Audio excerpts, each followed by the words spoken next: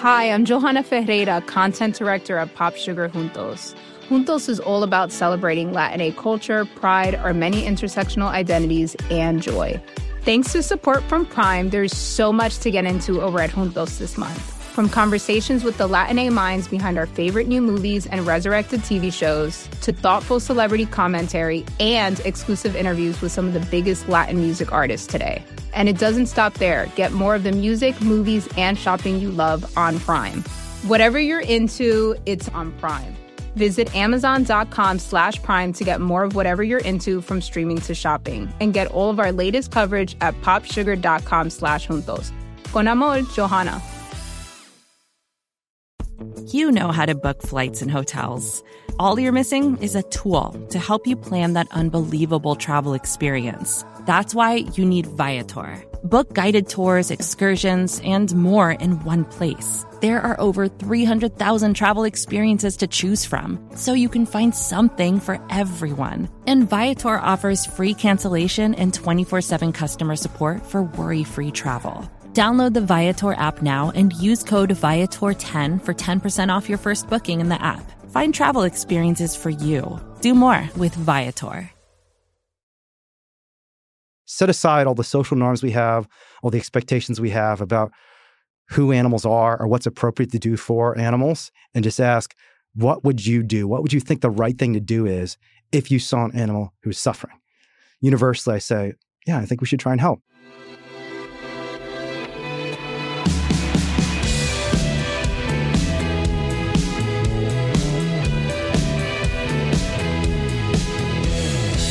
Hello, welcome to the Clown Show on the Vox Media Podcast Network.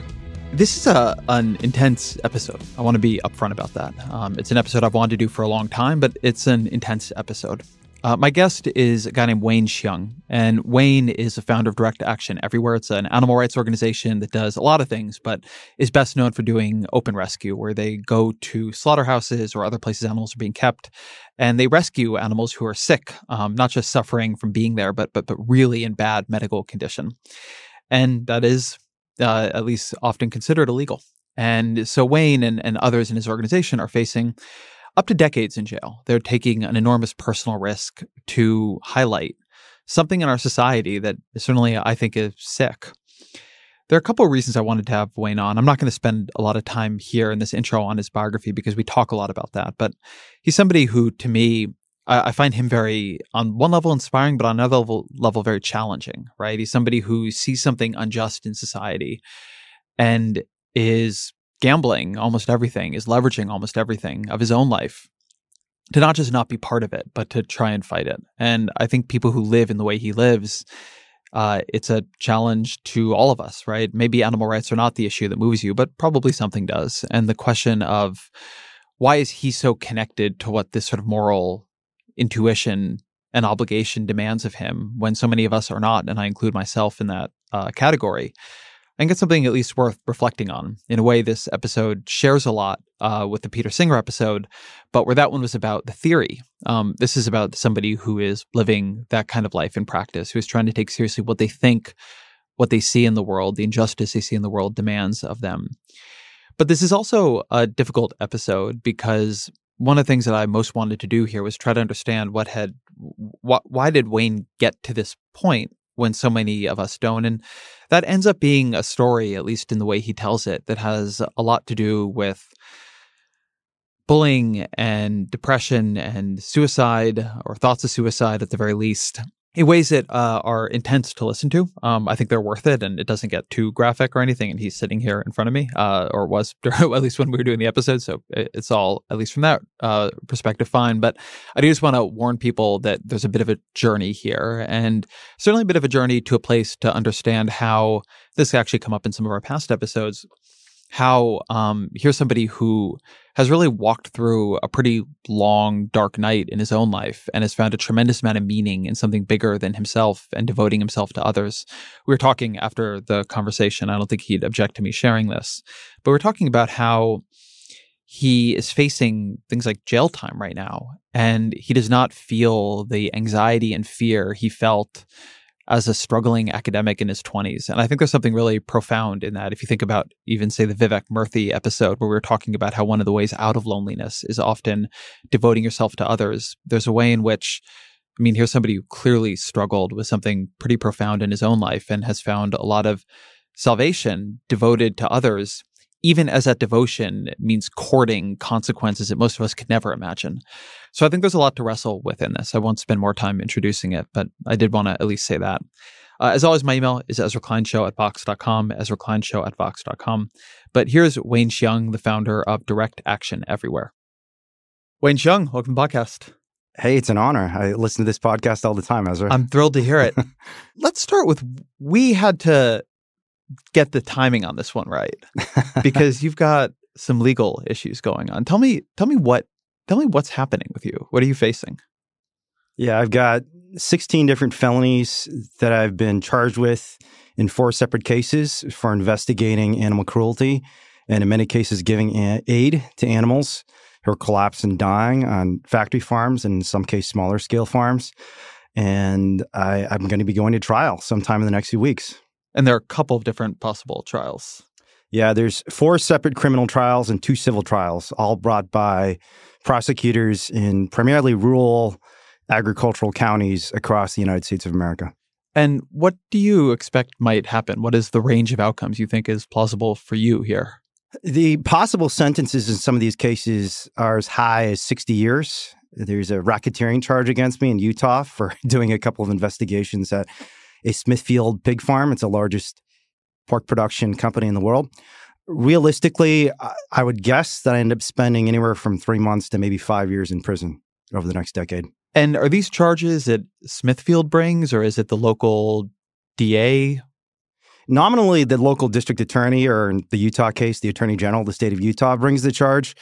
But realistically, it's the companies that are pushing them. And if you look at the discovery, if you look at the politics behind them, if you do FOIA requests and find out how these charges came about, it is very much about the amount of influence these large corporations have over our criminal justice system. All right, so we're going to come back to the legal cases, but you went to law school. You started in an econ PhD, you were just telling me. Like, how do you go? You were a corporate lawyer for a period. Yeah. How did you end up here? Good question. I mean, I asked that question myself too. And certainly everybody who knows me from my former life, the law professors, econ professors, the securities litigators I worked with in Chicago are sort of befuddled and puzzled as to how I ended up where I am.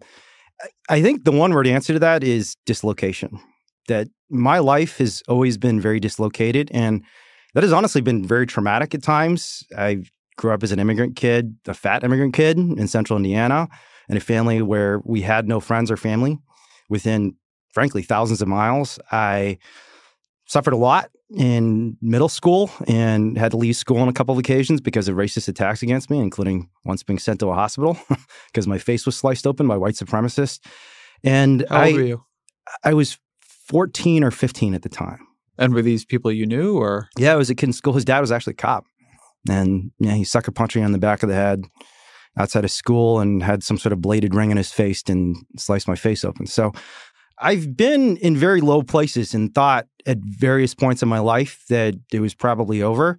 And that has been scary and traumatic. And it honestly has still left an emotional mark on me. But it's also given me a sense of freedom that I think most human beings don't have, because I know what it's like to be at the bottom. So you leave Indiana. I leave Indiana for college. Where did Not you go? voluntarily. I mean, I left after, it was after this attack that. Oh, really? Yeah, I basically begged my parents. I'd been begging my parents, frankly, since I entered school. It's a funny thing because I was a really happy kid. My parents say that when I was a baby, when I came out of the womb, they had to spank me to get me to cry because I was just smiling all the time and they're afraid I couldn't breathe. But when I went to school, it was a really hard time for me because, I'm like a fat immigrant kid who wears his sister's hand-me-down clothes because we were super poor. So I'm wearing like feminine clothes as a fat Chinese kid in central Indiana, and that wasn't a good life. So I'd been begging my parents, frankly, for over a decade to let me out of school somehow. But, in Chinese culture, you go to school. You can't just leave school. And my parents are both employed, so they couldn't homeschool me. But after the attack happened, they realized, oh my gosh, this is much worse than we thought. So they let me leave school. What do your parents do? My mom was a mathematician and a math teacher, or that's what she wanted to do. But, she grew up in the 60s when Chinese woman in Taiwan is not going to end up being a mathematician. So she ended up being an educator. My dad was an organic chemist who became a molecular biologist and was one of the early, really, pioneers in genetics in this country. I'm saying he had some special influence, but he was probably one of the first few hundred people in this nation who studied genetics as a career. So after the attack, you prevail on your parents to let you go. Where do you go? Do they come with you? Does the family move? Do you just move? No, I homeschooled myself for quite a bit of time. I think it was maybe a year or so that I basically put together a plan to try and graduate from high school. And then I applied to small liberal arts college in central Indiana to go to college early. And they accepted me. What college? It's called DePaul University. Vernon Jordan is its most famous graduate. If you remember So far. Vernon Jordan. Before. Yeah. So far. Well, I don't know. Before Infamous in my case, yeah, maybe. Sure. Maybe not famous, infamous. So are you a big activist in college? Is there, I guess part of what I'm asking here, I understand the point you make about dislocation, but there's also a form of radical confrontation in what you do now. Yeah. Is there precedent for that in your earlier life? Because until a certain point, as I understand your biography, you're a pretty classic, super high achieving immigrant kid. Yeah. Yeah, you probably knew a lot of those in Southern California, huh? Yeah, and in some They're ways, probably pretty annoying too. And my dad's an immigrant, so I'm at least on that side of the family, first generation, so I'm familiar with that. And it's a little bit why I don't really buy your dislocation story. Yeah, that I've heard stories like that, yeah. And most people don't end up facing a lot of jail time for rescuing animals on farms. Yeah. So there's something here that is a little deeper in you, or a little more contingent than that narrative, which can apply to a lot of people who maybe then go to corporate law and are like, haha. I'm rich now, yeah, bitches. For sure. I think it was a combination of dislocation and desperation. So it wasn't just dislocation. It was the fact that early on in my childhood, I had traumatic experiences individually, but then I had some traumatic experiences in China too that shaped me pretty fundamentally. Seeing kids basically in starvation conditions when we went back to China for the first time. This is in 1989. Our family had not been back to China in 40 years because, we were on the losing side of the Civil War.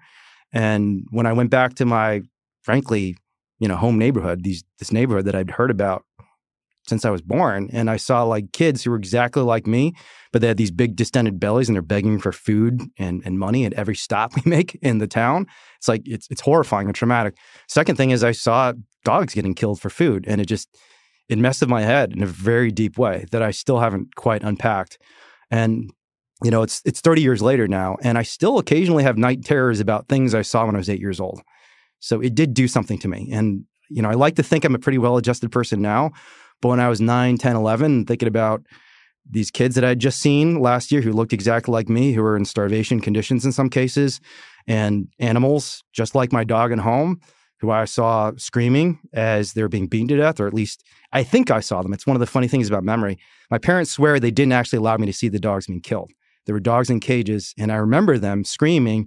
I remember seeing them. I have a very distinct recollection, but I'm a social scientist. I've studied social science, so I know how fallible memory is. And they swear to God that we never actually saw the animals being beaten to death.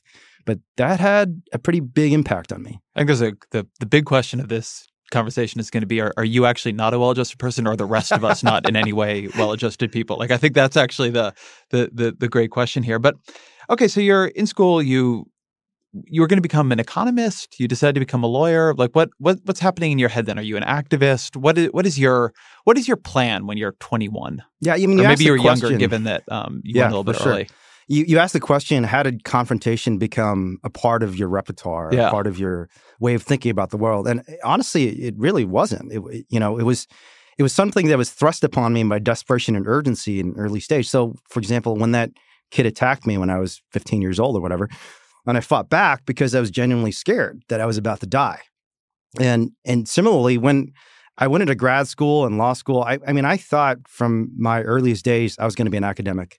My father wanted to be an academic. My grandfather, my great-grandfather was, a notable academic in China at one of the largest universities. I don't even remember which university it was, but I think it was like Nanjing University or something like that. So my family was an academic family, and my dad did not become a professor primarily because of racism in this country, because his English was so broken, he just couldn't get a job. He was too embarrassed to give job talks. And when he gave job talks, people would laugh at him because his English was just so bad. Still pretty bad. But so when I went into law school and grad school and thought I'm going to be an academic, that was really what I'd been trained to do. And again, I'm sure you knew Chinese and Asian kids like this in Southern California, where their parents... I grew up on campus at UCI. I just want to be clear. Yeah, I think your dad was a professor, right? Is a professor. Yeah, my dad is an immigrant mathematician. Yeah, so you knew a lot of these kids who had just been engineered. And, my parents are kind of very well-meaning, but befuddled parents, especially dealing with a central Indiana community that was not very supportive of immigrants. But they didn't really know how to groom me to become a professor, but that was the only thing that I thought I was going to become. And I became an activist, frankly, largely because I failed as a professor. I was not a very good academic. I was not sufficiently motivated to work on ideas. I hated working alone, sitting in a room by myself, because, I basically lived in isolation for the first 25 years of my life. I was a depressed, miserable kid for most of that time period because I was living in isolation.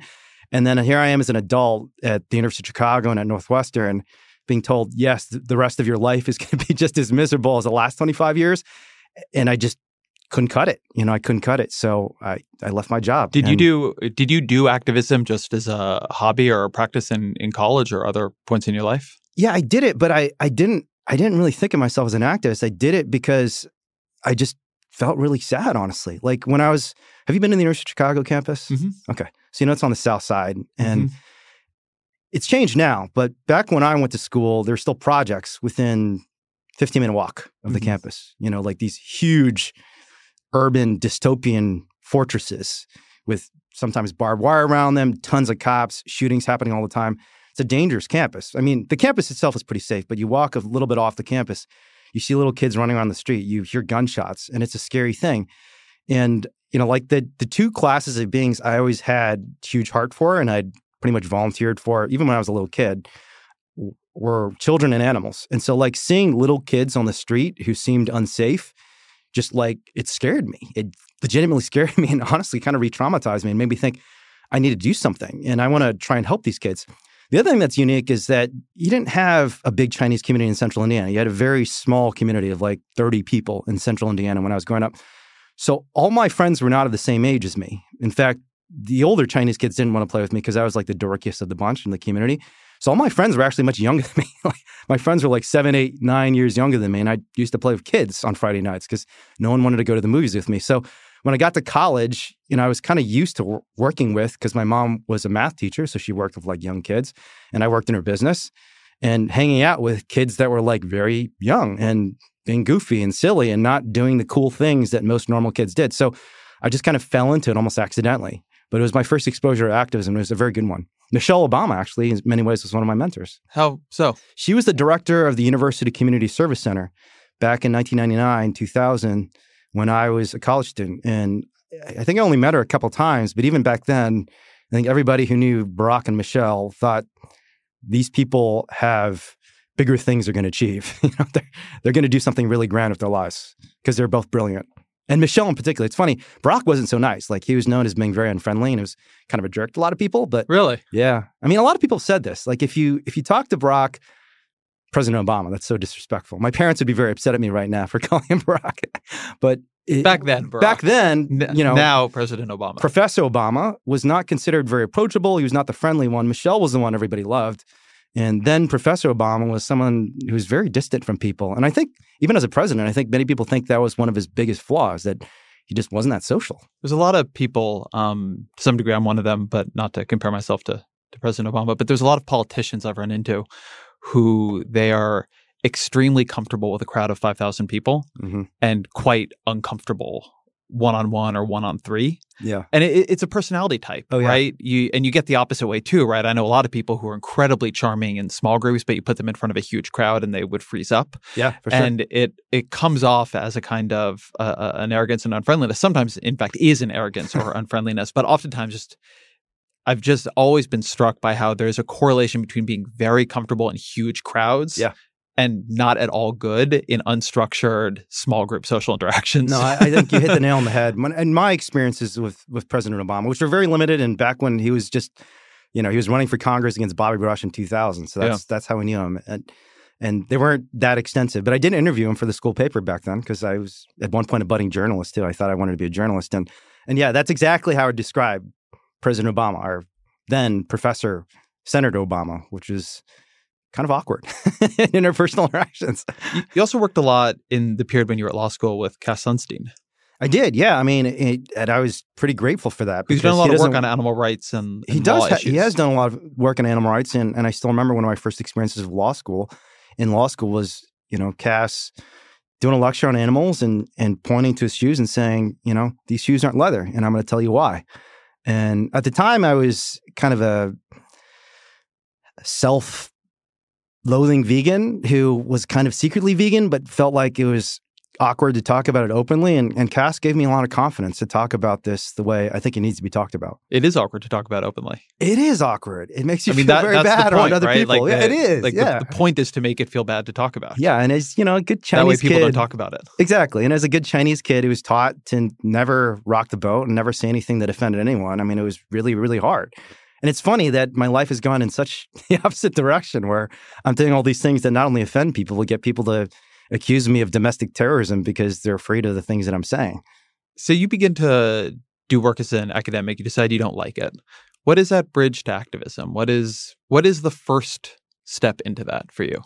Again, I think I had just a lot of opportunities that fell into my lap. But around 2006, when I had graduated from law school, was trying to finish or thinking about finishing my PhD, Chicago became the first city in the nation and in the nation's history to pass a ban on the sale of foie gras.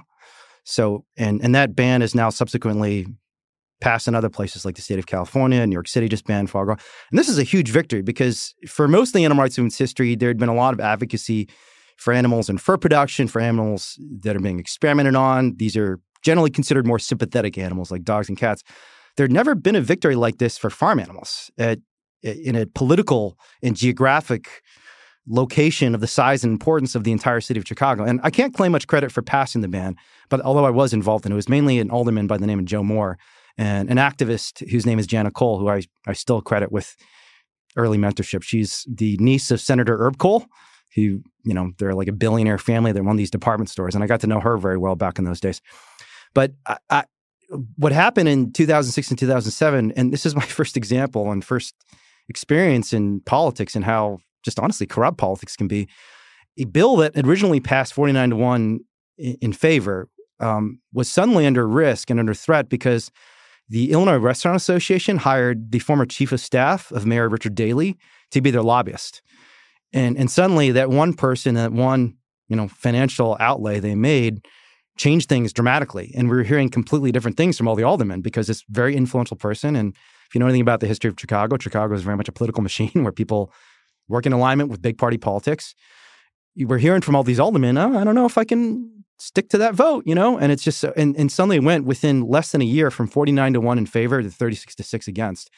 And I was just desperate to do something about this because, I heard about what happened to ducks and foie gras farms. I, at that point, never actually seen it, but I'm someone who's always been very, very sensitive to animal suffering, that anytime I see it, it causes me to stop. And sometimes it genuinely triggers these sometimes personal experiences that I had. I remember what it feels like to be afraid, to be stuck in a locker, trapped, right? Because some kid's pushing a locker. And so I felt this sense of real desperation about this ban being repealed and no one else was really doing anything about it. So I ended up organizing a political campaign to try and stop the ban from being repealed, and we lost because the vote was 36-6 against us. But it was just kind of an accident of fate that I was thrust into it because no one else really wanted to step up. So you organized a losing campaign to keep the foie gras ban from being overturned. Yeah, it was a losing campaign, but in many ways it was also a winning campaign. And this is one of the things I learned from that experience and that I've subsequently learned from the social scientific research, that losing is important because you learn things from it. And it can change the Overton window. It can change the universe of political possibilities that are even available to you as an activist and to the community as a whole. And a couple things I learned from it, and a couple things that excited me about the campaign. One is the ban was in national media. This is a long time ago, and it's not like it was front page story of the New York Times for a week, but I think there was a front page story in the Wall Street Journal, and that was huge for us as grassroots activists. And the second thing I learned is the importance of mobilizing the grassroots, that it's not enough to have money, because the initial campaign, did have some big players, big nonprofit organizations that were supporting it, HSUS, the Humane Society of the United States, I think the American Society for the Prevention of Cruelty for Animals. I mean, organizations that have hundreds of millions of dollars in their coffers. But at the end of the day, when the political tides turned against the ban, they really just didn't have the resources and, most importantly, the human power to push back against it. And we didn't either, because I didn't know anything about organizing, and there wasn't much of an animal rights movement in 2006, 2007 in the city of Chicago. So I learned some things from it, and I went from there to, it's a funny thing because I told you my activism was sort of like an accident, and it was, partly because of my failure as an academic. The weird thing about that is that a lot of the stuff I studied academically was relating to activism and social change, because I was part of like a new breed of behavioral economics scholars who are trying to look at social networks and understand how individual behavior is not just individual behavior. It's heavily, heavily influenced by things like status and social norms and political institutions. So that was the time when I lost that campaign. I basically lost my job at Northwestern, that those two worlds started coming together. And I started trying to use some of the research I've been doing as a social scientific scholar and applying it to the activism I was doing. So tell me more about this research. And one thing that's in my head as you say that is I just had this conversation on the show with Peter Singer, the great philosopher and one of the founders of at least America's animal rights movement. One of my heroes. Through his book, Animal Liberation. And I was talking to him about one thing that I always find strange about this particular issue, and one thing I found strange in my own life on this particular issue, which is there are a lot of places where you need to convince people of something they don't already believe to get them over to your side. And this is a case where you tend to only need to connect people to what they already believe, right? The issue is not that people think animals should be tortured on factory farms. The issue is that they're able to put the fact that they don't think that out of their minds. Yeah. And so I was asking him, as a moral philosopher and somebody who studied this, what does he think happens in that space of disconnection from our own intuitions? How do we shut suffering out? And he said that he believes it's functionally a collective process, that the kinds of moral problems we allow ourselves to notice are the ones that our social network and environment let us notice. Yeah. And the kinds of problems that we don't notice are the ones that our social network compels us to not notice, right? It's awkward to bring it up. Yeah. So what kind of research were you doing there? And how do you think about that question of moral reasoning as a social rather than individual act? A lot of the work that was coming out in the early 2000s was on the subject of social cognition and social perception. And it's a guy at Yale named Dan Kahan that did a lot of this work. Cass Sunstein, one of my mentors at the University of Chicago, who doesn't really talk to me anymore because I've become a radical animal rights activist, but they were doing really important work. It's caused a falling out for you guys? I don't think it's a falling out. I think it's more, Cass has written about this and spoken about this, that, it's hard to be someone in the mainstream who takes some of these intuitions we have about animals to their logical conclusion. Mm-hmm. And you have to be willing to risk a lot to really do that. And for me, because I didn't really have much to lose, it didn't feel like much of a risk. But for other folks, I think it's hard. And I think there's pragmatic reasons too. It's not just about the personal, social, and psychological cost of saying, hey, I'm a radical animal liberationist, and I think we're inflicting one of the greatest atrocities in human history against innocent non-human animals. There's a pragmatic argument that is easy to buy into, that I think many people have maybe rightly bought into, which is I have to be pragmatic about this issue. I can't say what I actually believe, because what I actually believe is considered so crazy that I'll lose whatever credibility I might otherwise have to make change, even on this issue. But there are also many other issues that people like Cass and Peter Singer want to work on. So I think they have to hedge their bets a little bit, right? Not go full throttle on the animal rights perspective. To note, when Cass was nominated, for people who don't know this background, when he was nominated to lead the Office of Information and Regulatory Affairs under Obama, which is a super powerful regulatory position, Fox News began popularizing his animal rights legal work. He had talked about potentially whether or not animals should be able to sue and what kinds of protections they should get. And they use that to paint him as a radical who shouldn't be permitted into government. And it was not that far from being successful. Absolutely. And that was the stuff. He's written a lot of controversial things, but that was the stuff that broke through. That was the stuff that was easiest to caricature about him. So the pressure potentially that he's responding to here, when I say it, I don't say it without sympathy. Like, he's actually gone through the risk of that. Yeah, for sure. And it's funny because his research actually relates to this subject too, and the research of a lot of these social psychologists, sociologists, political scientists, and economists about the importance of social norms in dictating individual behaviors and beliefs. And more broadly, I mean, the body of work that I was most motivated by, that I wanted to work on, and I would have worked on if I was a better scholar, is just the importance of institutions. Institutions are, social scientists define them as essentially rules of social behavior, right? And rules of social belief that guide human interaction. And, Robert Fogel was a very influential professor at the University of Chicago at the time. He did the work on slavery in the 19th century, showing that this was an institution that was ultimately felled by a political and social movement that basically changed the way people politically thought about slavery. And there were a lot of other incredible scholars like Doug North, I think at Washington University at the time. He's at Stanford now. And subsequently, folks like Daron Acemoglu at MIT who've written about, he wrote this great book called Why Nations Fail, which is all about how political institutions basically dictate not just how we behave, how we think about things, and frankly, the future of human civilization. It's not necessarily what I believe myself, but what I believe about what other people in my community believe that dictates the future of my conduct in our community. The hard part when you think about that institutional question is you get into maybe this is a wrong metaphor for the space, but a chicken and the egg problem, where the question is, are political institutions developed by what the community already believes, or do the political institutions dictate what the community ends up believing? To some degree, it's probably not just one or the other, but that is always the issue. I mean, there's a soil in which institutions take root, and to the degree that they're just the rules of human behavior in a particular bounded community, that issue of, they come up for a reason. Yeah. I think you're asking the question that caused me to leave grad school, Ezra. I didn't have an answer. And I think the behavioral economics revolution that Cass and Dick Thaler, who, I took some classes from him when I was at Chicago. I think he's already won the Nobel Prize. If he hasn't, he will someday. But he's a behavioral economics scholar. I believe he won it. I think he won it. I think he won it. Did he win it with Kahneman? No, I think he won it separately. But anyways, the behavioral economics revolution is this fascinating attempt to try and take the kind of Homo economicus, individualized model of conventional economics and integrate it into the real world, which is a messy, socially motivated, irrational world. And I think I was being a little bit glib when I said it's the reason I left grad school. But honestly, I think the big problem that I felt like I just couldn't solve is, how do you think about a world that's highly social from an individual perspective? How do you try and analyze these big, complex problems of war and peace and climate change and culture and laws, looking at human beings as the atom of analysis, as if kind of this is the unit that we have to look at? And I just couldn't figure out how to do that properly. And I think there's a modern breed of scholars who are figuring this out.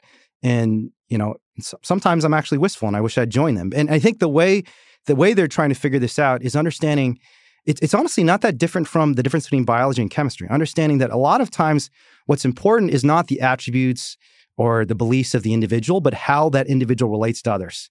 Things like trust, feelings of safety, communication matter just as much as what's in any individual's head in determining what the course and future of this particular community and this particular individual are. And so the work you begin doing, it's funny because what you're telling me is that you leave academia because you couldn't figure out how to study this. Yeah. And instead what you did was decide to go do it. Kind of, yeah, honestly.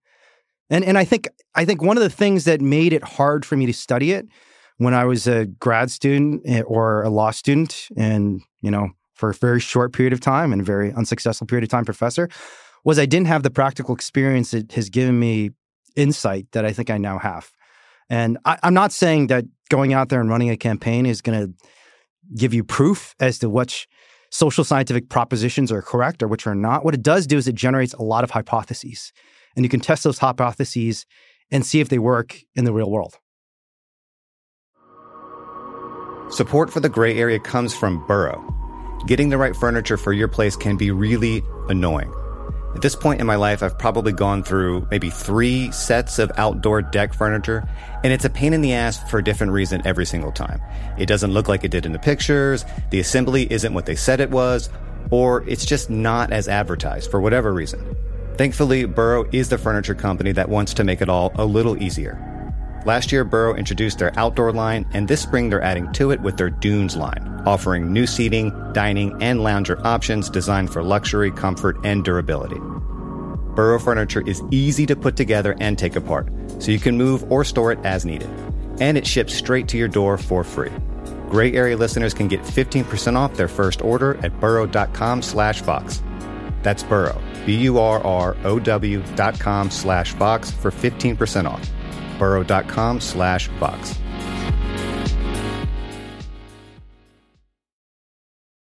We've talked a little bit about you running what sounds to me like a reasonably traditional legislative pressure campaign to keep the foie gras ban in place. What is the path from that to direct, nonviolent, confrontational action? Because that's a big jump. Big gap, yeah. I think it's twofold. One is there's been an increasing body of research, and I shared with you one body or one large volume of evidence by people like Erica Chenoweth talking about civil resistance and looking at this model that Martin Luther King Jr., Mahatma Gandhi, Susan Anthony are famous for.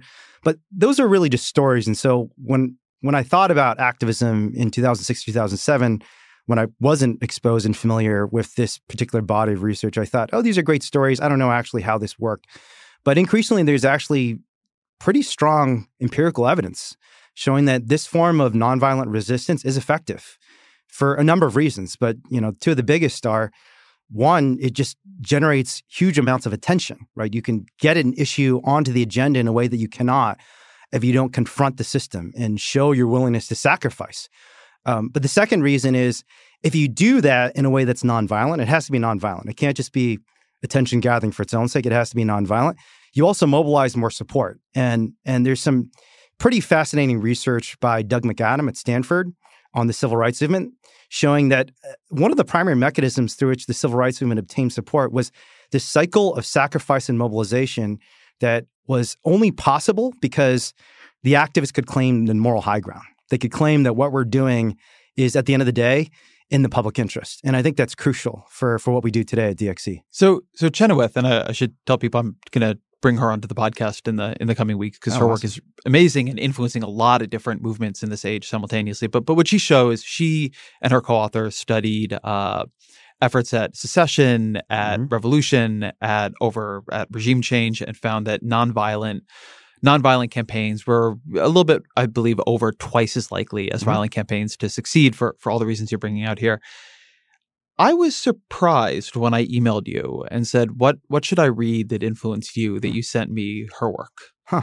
And I'll say why in a moment, but I want to ask this question first, which is, did you find her work and the work of some of the other folks you were just mentioning before you did your first action of this nature, or did you find it after you did your first sort of nonviolent, showing a willingness to sacrifice and take on risk action? I think it was more or less simultaneous. What was the first one? What was your first act that counts under her definition of nonviolent resistance? Well, I mean, I think Chenoweth would probably describe many of the ordinary protests we organized in Chicago, even frankly on the foie gras campaign, as acts of civil resistance. But there was no theoretical paradigm, and there was no desire to get out there and sacrifice and get on the agenda. It was very kind of lacking in ambition and strategy. It was just, I felt compelled to do something. No one else was doing it, so I did it. So I think that my first exposure to this work was probably Sidney Tarrow. It's a political scientist from, I think, Cornell, actually, who wrote a book called Power and Movement. And I remember reading that probably back in 2005, 2006. And, as an economist, we like to think about numbers. And Sidney Tarrow was basically making the same arguments as Erica Chenoweth, but without the numbers. So I think I was less persuaded by his work than I was by Erica's work. And even Erica's work, and I think Professor Chenoweth would say the same, it's certainly not foolproof, right? This is not an RCT. This is a historical analysis that there might have been something about these nonviolent movements other than their nonviolence that was correlated with nonviolence and led them to be successful. But it at least made me, when I read that paper, it's a paper in actually a journal that used to be very important to me because I have a master's in international relations. A lot of people don't know this is a paper written in international security. So it was like it's a journal read by people who work in national security stuff. It wasn't a journal that's usually read by activists. But I did read that journal. And I do read that journal because I work with John Mearsheimer at the University of Chicago, and that was the sort of journal that I read. So I think I read that paper around the time it was published. And I think it was published in 2011? And I think I had not actually started with activism. What I had basically concluded, though, was that for us to actually create change for animals that was sustainable and effective, we needed to change institutions. So what Erica's work gave me was an answer to the question I'd been asking, which is, how do you change political institutions? And what was the first thing you did like this?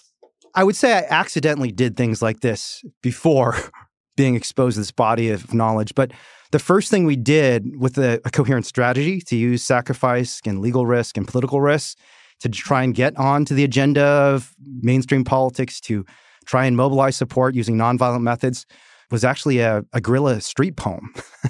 It was there was a video that we did inside of a grocery store where, partly inspired by Improv Everywhere. Do you remember Improv Everywhere? Okay, so they did these things like the Central Station freeze, Grand Central freeze in New York City, where they had like a few hundred people just freeze in place at a huge train station in New York City. This is a Bush era group. Am I right about that? Yeah, I think so. Yeah. I think it was like probably 2007, late Bush era. Yeah, late Bush. But they just would do improv in strange places. And a lot of their stuff would go viral in the early days of YouTube. Like millions of people would watch it. And back then, there were not that many million view videos. Yeah. It was like, wow, we can be as influential as NBC. So it was a combination of Eric Kachenow's work, looking at kind of the work of people like Otpor in Yugoslavia. They used comedy and improvisation and risk of arrest to bring down a dictator, Slobodan Milosevic. I decided, let's try to do this for animals. And we did a guerrilla poem. We basically pretended to be shoppers inside of a grocery store with a cameraman, obviously. And we suddenly converged a meat case one by one and delivered lines of a poem that we had written collectively and put on YouTube. And within, I think, a few days, there were a few thousand views, which is many thousand more views than any of us have received on any video we'd ever done before, or really anything we'd ever done before. Because up to that point, I'd been an academic where I think even to this day, the paper that I'm most proud of has like 300 views on SSRN. So it was very exciting. That's no bullshit for SSRN. Yeah, it's actually not bad for SSRN. Better than the modal one. Yeah, that's true. So, but we had a few thousand people watch it on YouTube. And more importantly, we had, I think, people in 6 different cities reach out to us and said, that was really creative and interesting. How'd you do that? Can we do something like this? And we said, yeah, let's do it. And that was the beginning of what we now call Direct Action Everywhere. So let me tell you what surprised me about both the email you sent me and this story. In my mental assumptions about you, I had assumed that what's going on here is that you are somebody who is deeply inspired by Gandhi or King or some other great nonviolent activist, and that what you were doing was sort of modeling that work and the issue that moved you most. That you come to this through inspiration. Yeah. And that it instead, both from the list of resources you sent me and just the way you describe this yourself, which is very cerebral and heady, and I read this journal because John Mearsheimer wrote in it, it sounds like you came to it through a kind of strategic calculation, that you looked around at the literature, looked at what seemed to be the most effective, and began to build approaches that mirrored that. Is that fair? I think that's right. I think I was also inspired by nonviolent campaigns too. I mean, I think at the end of the day, this is one of the lessons. You don't talk about that easily, though. I don't. I think it's because of my training, and it's because of the communities and culture that I've been raised in. I'm from the time I was a kid. I've got 2 parents, one of whom's a scientist, the other person's a math geek, and this is kind of the sort of thing we talked about.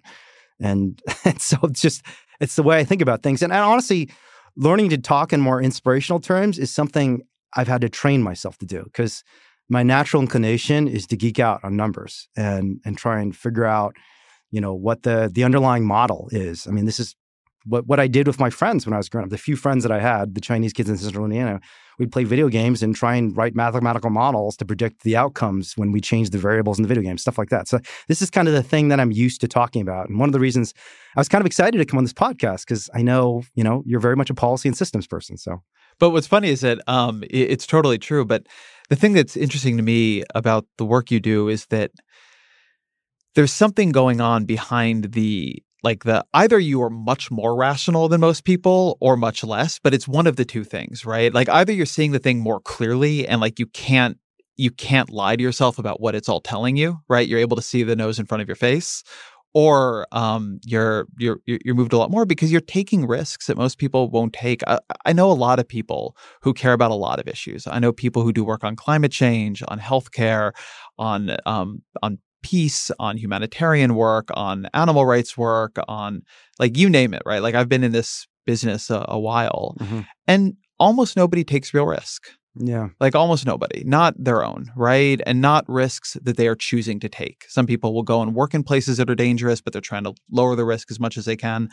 But over time, you go from doing guerrilla poems, you go from doing basically legislative pressure campaigns to guerrilla poems to what you do now is you go places and try to, you conduct open, visible rescues in violation of local laws, knowing that you are going to get charged and potentially knowing that you'll go to jail for years. And we were talking about this, knowing that there's a possibility that you'll go to jail for not 5 years, but a lot longer because they'll make a political example out of you. Yeah. It's a lot of risk to take, right? And most people don't. Yeah, it is. And I think, you asked, how did I come to this conclusion that this is the right approach to taking life, and how much of it is the head and how much of it is the heart?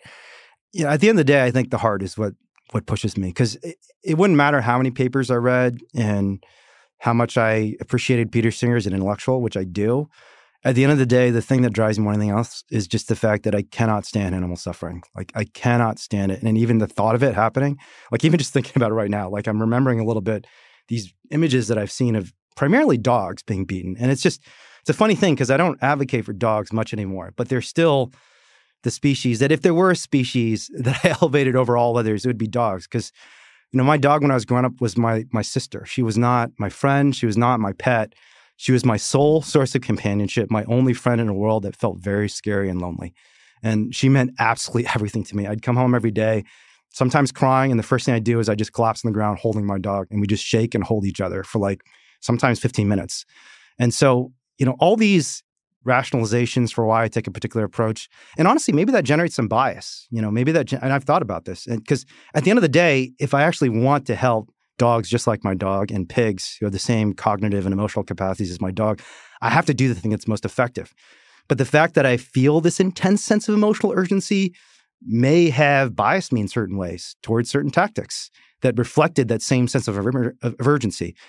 I hope that's not the case, and I want it not to be the case, and I hope that there are people to check me, like my friend Bruce, if it is the case. But I'm also, if you Bruce Friedrich? Bruce Friedrich, yeah.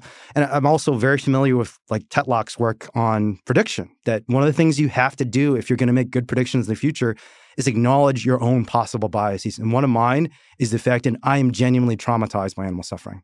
Watching you sort of flip back and forth between the the emotional, it was so hard to see this, and then, but I got to check my own bias. And Phil Tetlock says when you're, it's a really interesting, you're running programs at the same time that are that most people don't run simultaneously, with quite that level of rigor. And so I guess one question is, you seem to be someone who's incredibly deeply affected by the visual experience of seeing animals suffer. Mm-hmm. You have chosen a life where you'll see more animals suffer than almost any other human being, right? You go to these places, and the thing you do is break into them so you can see the animals that are suffering, so that you can then take videos so other people can see that those animals suffered. What is that experience like for you?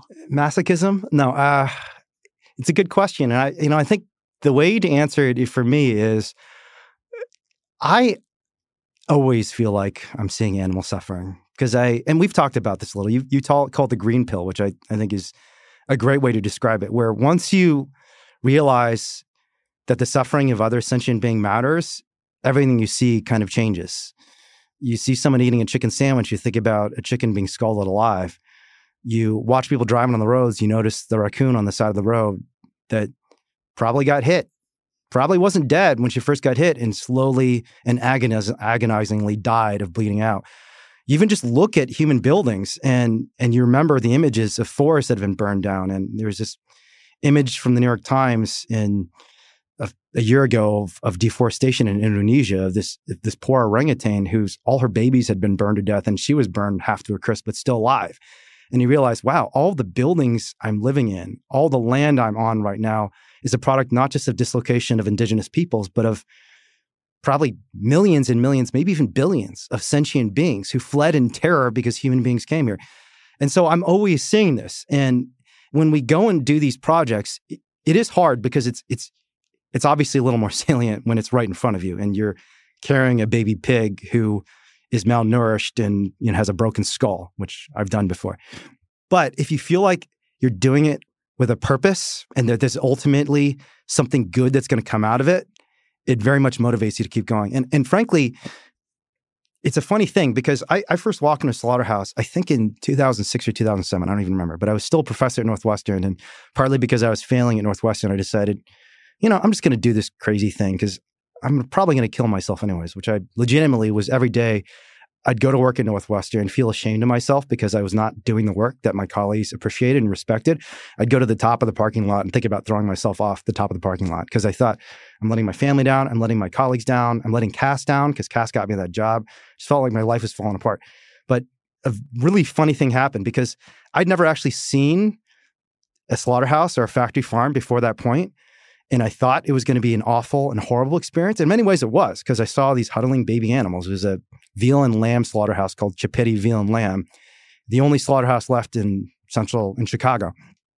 But something pretty surprising happened, which is because I went in and saw how easy it was to get in and saw how easy, at least in theory, it would be to take one of those animals out, instead of re-traumatizing me and making me think even more about how desolate and dangerous a place it was for non-human animals, it made me feel like, wow, this problem, at least for this individual animal, is pretty solvable.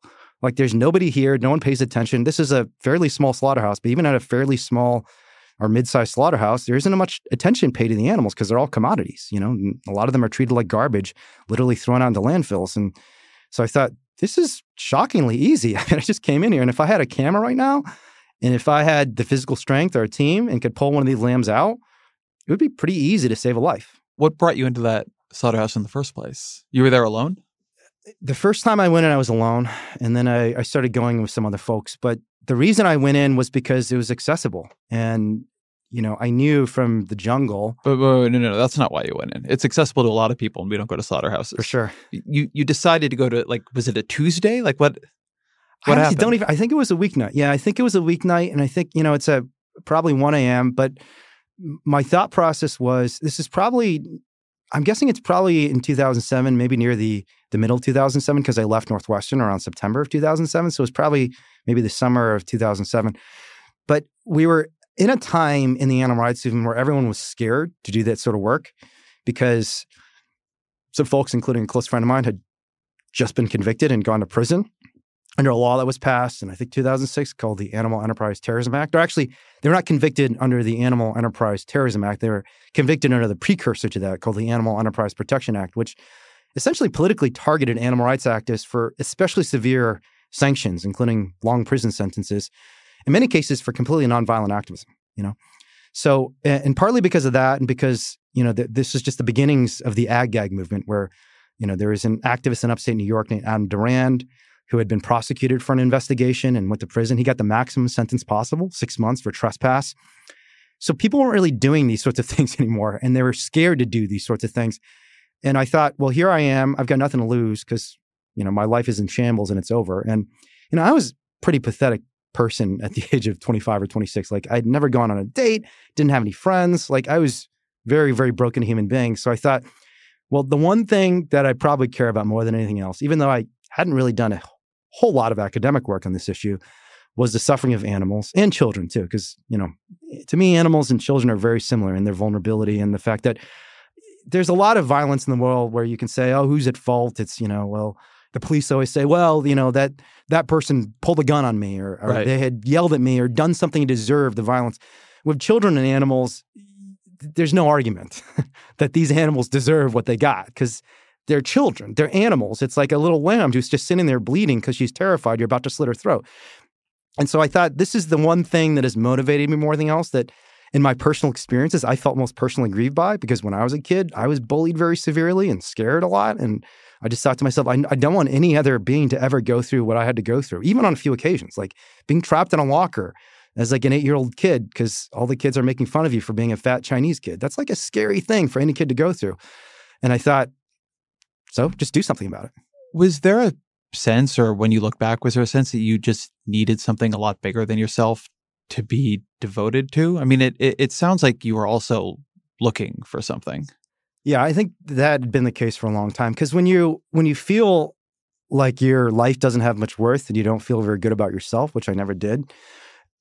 I mean, I think this is a lot of the reason people find so much solace in religion, because when they're struggling, when they don't like their lives or themselves, they can appeal to this higher power. And our family was pretty dislocated by this move. A lot of my ancestors were Buddhists, would come to the United States, and there really aren't any Buddhist temples in central Indiana. So we joined this Christian church, which doesn't really make any sense to any of us or to me, frankly. So there's no sense of purpose beyond just the material well-being that you're trying to achieve for yourself and your family. And if you don't feel good about yourself, having that sense of purpose is really crucial. And I think, a lot of sociologists have pointed this out too, that Nicholas Christakis says that one of the reasons people found religion and religion became a part of human civilization was because when people were feeling isolated and dislocated, they needed to feel like they had a friend. Mm-hmm. And that was a huge part of what the animal rights movement gave to me. It was kind of my religion. It was this sense, and it's a funny thing. One way this manifested itself concretely was I was such a crazy kid. It's like I did the silliest, dumbest things because, I didn't really have anyone to check me socially because I didn't have any friends. But I remember when I was like 13 years old and I still had like imaginary animal friends. Like this teenage kid who I'd go around walking in the forest and I'd say, "Hey, Mr. Squirrel, how you doing today?" And I pretended we had this long relationship and conversations. And I honestly, I don't think I entirely believed the squirrel really cared about my feelings and wanted to hear about all of my struggles. But there was a part of me that really did, in the same way that I think religion gives people solace and connection and support and so for me, that's what the animals gave me. And so when I decided to walk in that slaughterhouse, it very much felt like it was part of this calling that I'd had from the time that I was a kid. Support for the gray area comes from Greenlight. If you're a parent of teenagers, you might be starting conversations about money management and financial literacy. So often, the best way to learn is to do. But when it comes to money, there can be real consequences to learning the hard way. That's where Greenlight comes in. Greenlight is a debit card and money app made for families. Parents can send money to their kids and keep an eye on their spending and saving. And kids and teens can build money confidence and lifelong financial skills. My kid is way too young to talk money with, thank God. But I have a colleague here at Vox that uses Greenlight with his boys, and he loves it. If you want to help your kids learn about money, consider Greenlight. It's a convenient way for parents to raise financially smart kids and for families to navigate this stuff together. Sign up for Greenlight today and get your first month free at greenlight.com/gray area. That's greenlight.com/gray area to try Greenlight for free. Greenlight.com/gray area. You can answer this in the specific or in the general, but when you go into these slaughterhouses, what do you see? I've watched some of the videos, so I know a bit, but would I be surprised by what I see? What do you think, what was different than you expected, or given the work you do now, what do you think is different inside them than people expect? The first thing you notice that's surprising is the smell. And the smell is also not what you'd necessarily expect, because it does smell like blood and death, but there's another smell that you can't quite put your finger on until you see kind of the vats of chemicals near or inside the slaughterhouse. And at most poultry slaughterhouses, for example, people in the United States don't really know this, they have chlorine everywhere because they spray chlorine on all the chickens because they know when you're raising animals in filthy factory farm conditions where animals are collapsing their own feces and when they're all dying of various infectious diseases, you got to wash the birds with chlorine. So you smell something that is a little bit like feces and a little bit like death. If you've smelled death before, which is an awful smell, that does not smell good, but also has this chemical smell to it. And I did smell that at Chippewa Veal and Lamb. I was like, what is this? It's like, it doesn't quite smell like a dog shelter. It smells like something different. It smells like something that seems more artificial and more chemical based. And then the first thing you'll generally see when you go to a slaughterhouse is just, an industrial facility. And that's another thing that most people don't realize, that slaughterhouses, they think of slaughterhouses as these kind of agrarian farm-like buildings where you've got pens and barns and grassy pastures, that sort of thing. But no, it looks like a warehouse. And you see it, and if you didn't smell the awful smell emanating from it, you might actually think this is a place where they're shipping products for Amazon, and it isn't until you walk in and you see the transformation that's happening to living creatures inside that you realize this is not a warehouse. This is not just a factory. This is something very, very different. And at Chippewa Veal and Lamb, it was such a weird place because it might still be this way today, but the blend between that kind of industrial factory office environment and the animals being slaughtered was so directly and jarringly juxtaposed. in the following sense. When you walked into the office, so before I actually went into the stockyards and try and infiltrate the slaughterhouse, I went in the front and pretended to be someone who wanted to buy some product from them. And they had, like, you walk in, you open the door from the front door, and they have a normal reception desk computer and a pleasant-looking woman who's there responding to any inquiries, answering phone calls. She's got a computer. This is like the year 2006. So, they got all the trappings of modern technology. And like 10 feet away from her are these decapitated corpses going down an assembly line and blood just flowing everywhere. And it was just, you look to the right and you look to the left, and it's almost like you're going through some sort of visual whiplash where this seems like a normal office environment, not dissimilar to the environment we're in right now. And then right over here, I'm seeing blood flowing everywhere. I hear animals screaming in agony a few hundred yards to the west of here. And there are these decapitated corpses of animals, hooked and hoisted onto an assembly line, passing me by as people rip out their innards. That juxtaposition for me was such an important allegory for just the nature of human civilization now, right? That this modern, comfortable, clean veneer that hides the often dark truths of where that veneer is coming from. Right. There's when Singer was on the podcast, we were talking about his very famous thought experiment that you're, walking by the pond and you see a child drowning and you're wearing the nice suit, and do you save the child? Of course, you would save the child in front of you in the pond, even if it meant you had to dry clean the suit. Then his point that, well, that's just the situation anyway. Yeah. The fact that the kid is not in front of you doesn't actually change the underlying moral obligation. And this seems a little bit like that same dynamic where that juxtaposition, which is incredibly spatially compressed there, it's no different. Right. Yeah. That isn't a different juxtaposition than you're sitting at your computer in your office job and you go down and you get a chicken sandwich for lunch. Yeah. Yeah. It's just been made salient to you. It's there for you physically and emotionally and through all your various senses to absorb what the actual meaning of this chicken sandwich or this hamburger actually is. And actually that paper that he wrote on, the original paper is called Famine, Affluence, and Morality in Philosophy and Public Affairs, which is probably the most important journal in philosophy. That paper was actually very influential in my decision to do this sort of work too. Much to Singer's chagrin, perhaps, because I know he doesn't like all the work we do. He likes some of the work we do. And actually, he likes the open rescue stuff. But what is his critique of you? I'd have to talk to him directly about this, and he's mostly said positive things to me personally and directly.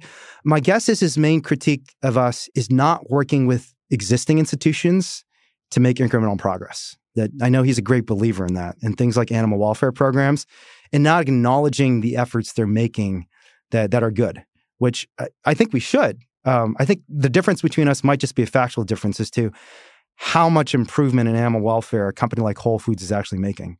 Well, okay, so this gets into maybe DXC's larger role, and we're jumping around here a little bit, but you guys are controversial within the animal rights movement. For sure. So there's always been this tension, as there is in almost any social movement, between the people who are trying to work with existing stakeholders to make things incrementally better and the people who are operating in a confrontational way with the potential for alienation because of that, but trying to change the system sort of root and branch. And you're very much on the operating in the system in the more confrontational way. And the question that is always raised there, PETA is a sort of forerunner in this way. Yeah, and absolutely. PETA is, I think, both an organization has been incredibly effective at generating attention and has probably in many ways been effective at some of its goals, but has also alienated huge numbers of people and is a very controversial organization.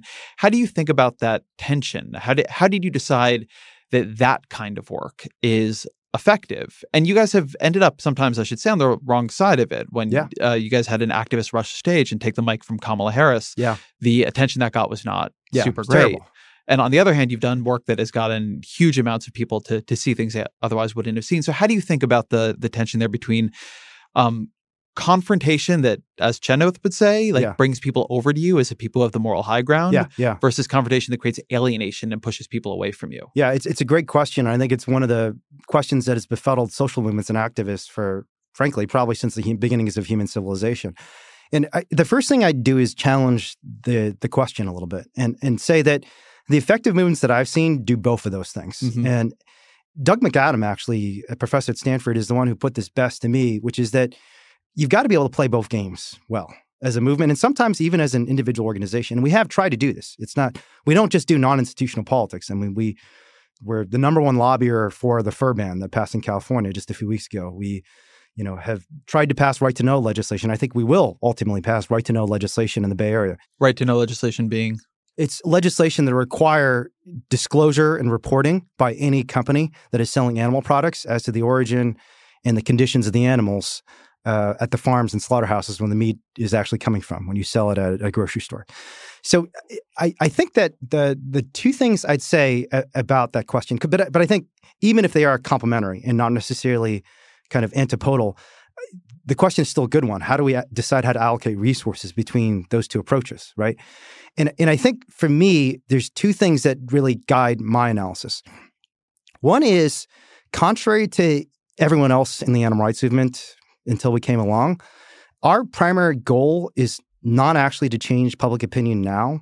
It's to mobilize activists now and for the foreseeable future, which means your messaging, your tactics are a little bit different. You're playing to your base much more than you might otherwise, worry about things like alienating the right-wing person in North Carolina, because we're looking at the history of social movements. We're looking at stuff like Erica Chenoweth's research on, the rule 3.5%, that if you get 3.5% of the population mobilized and sustained nonviolent direct action, you can start a domino effect that changes your entire society.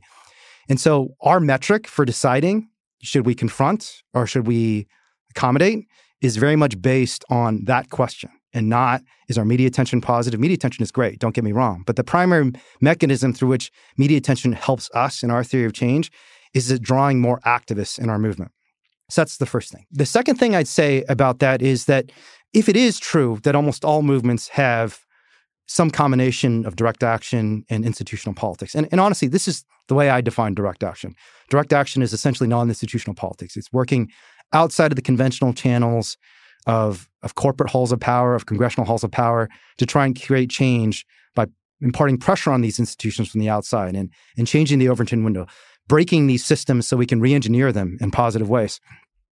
And when I looked at the animal rights movement, especially in 2012, when we decided to start DXE, that aspect of the movement that would push the Overton window, that would serve as a radical flank, that would provide the civil resistance that Chenoweth and so many other scholars have written and said has been an essential and maybe the essential aspect of every significant political movement over the past couple hundred years, was completely lacking in the animal rights movement. It was non-existent. It had been gutted by the ag-gag laws, by the ATA, by the end of a campaign called SHAC in the mid-2000s. And so just from a resource allocation perspective and from a marginal opportunity perspective, I thought, where is the greatest need and where is the most possible marginal gain?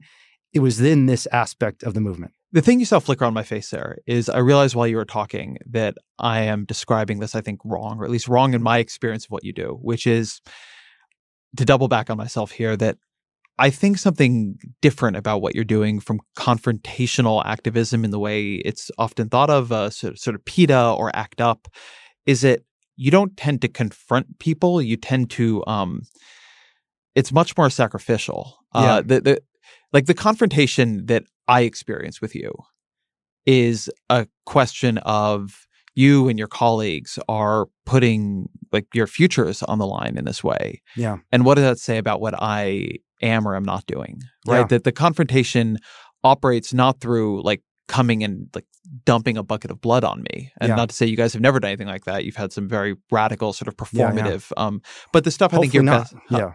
right. But you've done some sort of smearing feces on stuff. Wasn't there something like that? So we do it to ourselves. Right. But never to anyone else. Right. And that would be a violation of our values. And, right. And more importantly, not effective in my view. Right. So, but yeah, that's a little bit more what I mean. There's some things that are just meant to attract attention, but there's some things that are meant to force you to question your own moral decision making. Yeah, for sure. And the thing that you do that, in my personal experience of it, is very powerful is just by example, it forces you to question your own moral decision making, right? If they're willing to risk this, well, then what are you doing, right? Yeah. Oh, you're concerned that if you do this podcast, people are gonna, send you gifts on Twitter of, shut up, Lisa Simpson, whatever it might be. And that's a part of this I was trying to get at the beginning too, of to me, this is the part of your activism, the part that seems to take a lot of inspiration from things in the civil rights movement and other nonviolent movements, but that is really it takes a tremendous amount of personal moral commitment to do, right? Yeah. It's much harder than a protest. It's much harder than a performance. Yeah. And it communicates something because it's hard. Yeah. If it wasn't hard, it would not communicate the same urgency. Right. And you're doing it, and I guess this is a place where you connect that sort of head and heart dimension of yourself, where you're doing it in a very strategic way against certain laws. And we should talk about what an open rescue is, and we should talk about sort of what specifically you're challenging. But that's actually the bridge I'd like to draw to here. We've talked a bit about sort of your first more performative act, right? The guerrilla poem. But at a certain point, you move to these things where you are courting and your colleagues are courting arrest in order to show people things that they wouldn't otherwise see, or rescue animals who, even within the context of the laws we have, are being ill-treated before they would otherwise be killed. Talk a little bit about that, about just that work, right? The modal DXE open rescue. What is it? What does it mean? Yeah. An open rescue is an act where one or more individuals go into a situation where an animal is being abused without covering their faces, documenting everything they're doing, and try to record what is happening in that facility. And if there is an animal who's suffering, give aid to that animal, and then publish it to the world very openly, and essentially dare the government and the industry to come after us for what is essentially an act of compassion. What do you mean if there is an animal that is suffering, right? Certainly the animal rights movement views are all suffering. They're all suffering. And I think that people define an open rescue different ways. But as Patty Mark defined it, she's the Australian activist who first started doing open rescues in Australia, and I think it was the late 1980s. And the way we define it is an animal who's in medical need. That this is not just I'm stressed and bored and sick from confinement, but typically in a factory farm, I have this thing called the 1-5-20 rule. There's about one, and this is not true of all factory farms. There's a lot of species-specific distinctions you could draw, but it is generally true, roughly in terms of orders of magnitude, that 1% of the animals in a factory farm are generally going to be so sick and distressed that if they don't get medical care within the next few hours, they'll probably die.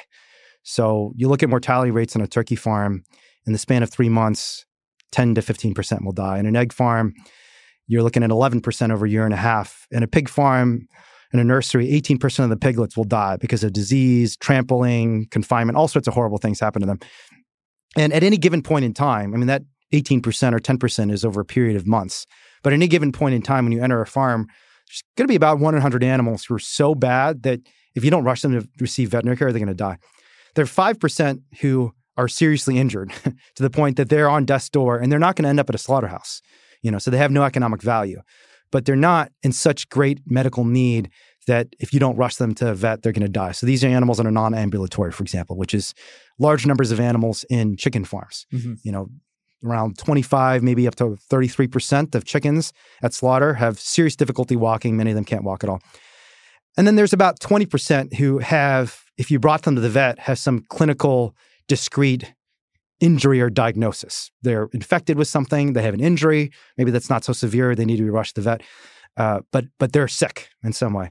And then there's what you were pointing out, the 100% of animals that are suffering in some way because of confinement, because of stress, because of fear. So what we usually do at DXE and what typically open rescue activists have done is focus on that 1%. And the reason we focus on that 1% is primarily for communications reasons, just pointing out that the absurdity of this system is most obvious in a case where an animal is so sick and so injured that they're moments from dying. And yet when someone attempts to give them aid, when they're moments from dying and they have no economic value, they're being egregiously punished for it. That points out an absurdity in the system. It's like a bug in the code. Like I was a coder a long time ago, and I like to think about our work as trying to rewrite programs that are buggy. And that is a bug in the code we're trying to point out. And the most glaring bug is that case. Because, if you look at, frankly, social media today, the stories are frankly kids' movies, like Pixar movies. What are the stories that most motivate people about animals? They tend to be stories of animals who are in very bad shape for some reason, who get back on their feet. And so we know from a communications perspective, these are the stories that are going to motivate people most.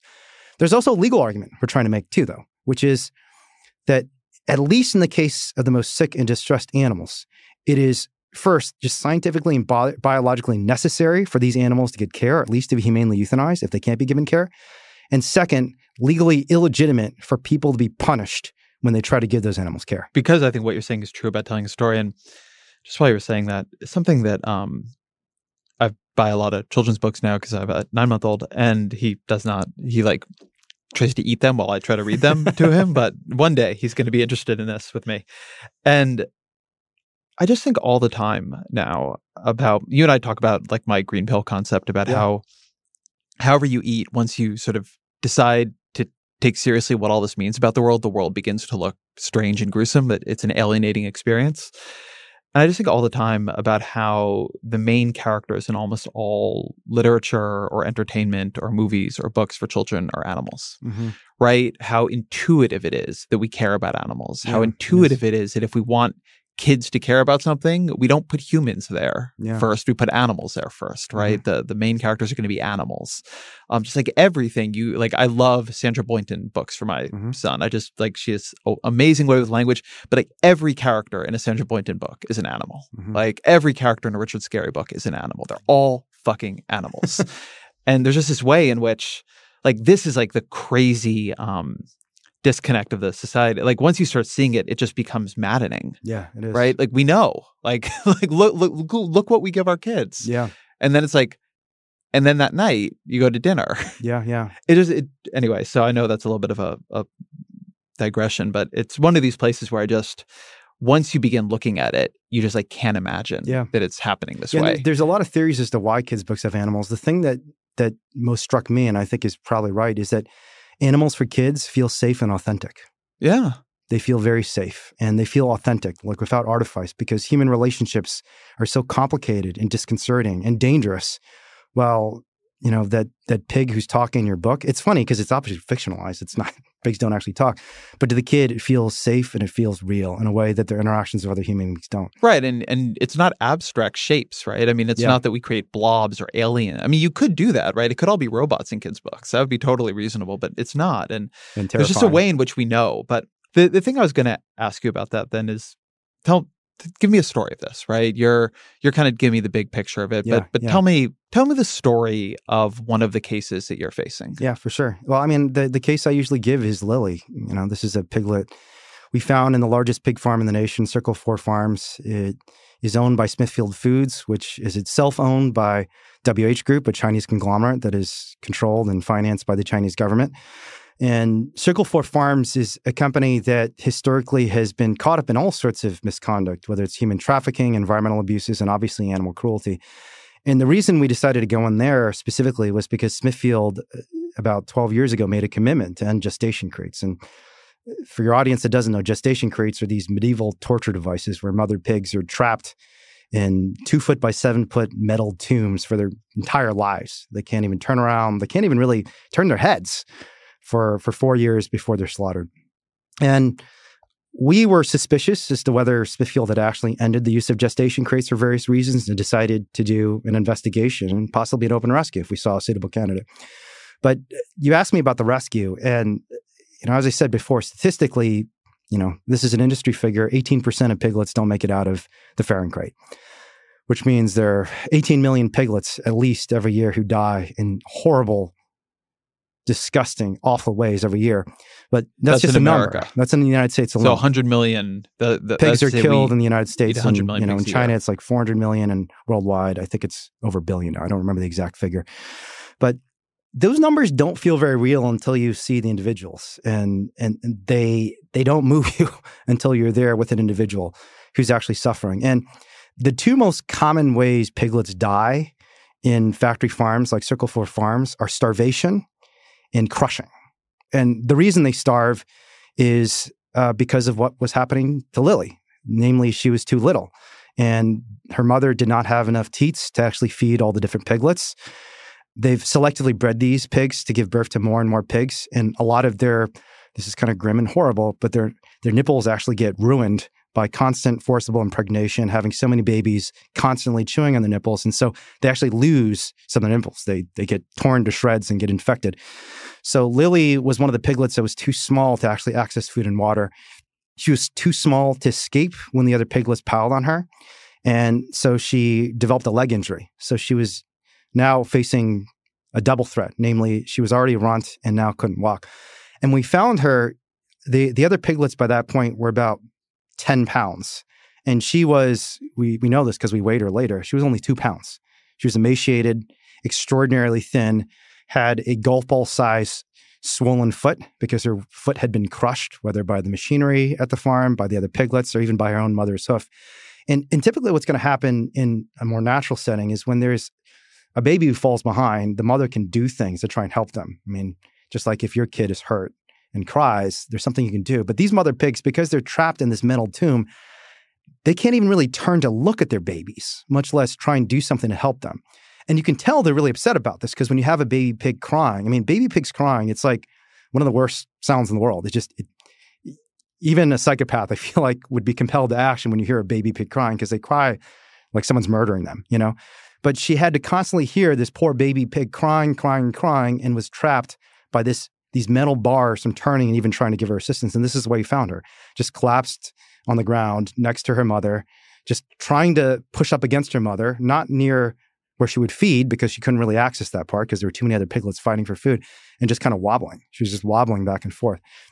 And this piglet was actually one that, you know, we always make these triage decisions as to whether this is a piglet we can actually save. And, you know, I honestly thought when we took her out, it was just not necessarily the most rational decision, but we just felt morally compelled to, because it was so upsetting for all of us to see her there just tottering. Her head just kept going back and forth, like her eyes were opening and closing. You could tell she was still stressed and upset because every time another just piglet... where you're standing, how many pigs and piglets can you see? Yeah. So, I mean, we're seeing hundreds and hundreds of piglets in farrowing crates in a massive industrial shed. And they're all on these metal or concrete slats,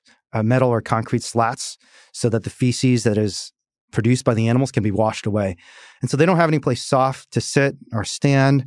They don't have sufficient warmth, especially when the other piglets are fighting for their mother's body, and when there are often heating pads for them. But, you know, if you're the little one, you can't necessarily get access to heat. So we just see this baby pig in the middle of a Utah winter, teetering inside of a factory farm, unable to really walk properly and clearly in ungodly amount of pain.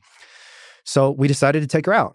And when we took her out, I was pretty sure she was going to die, and it was a minor miracle that she made it out alive. But, you know, 3 weeks later, and this is one of the remarkable things about farm animals, and this is true of all the species of farm animals, especially in the past 100 years, they've actually become extremely tough in a lot of ways. They've become extremely tough in the sense that they can take a beating and keep walking and keep moving, because an animal that's not able to walk often can't make it to slaughter.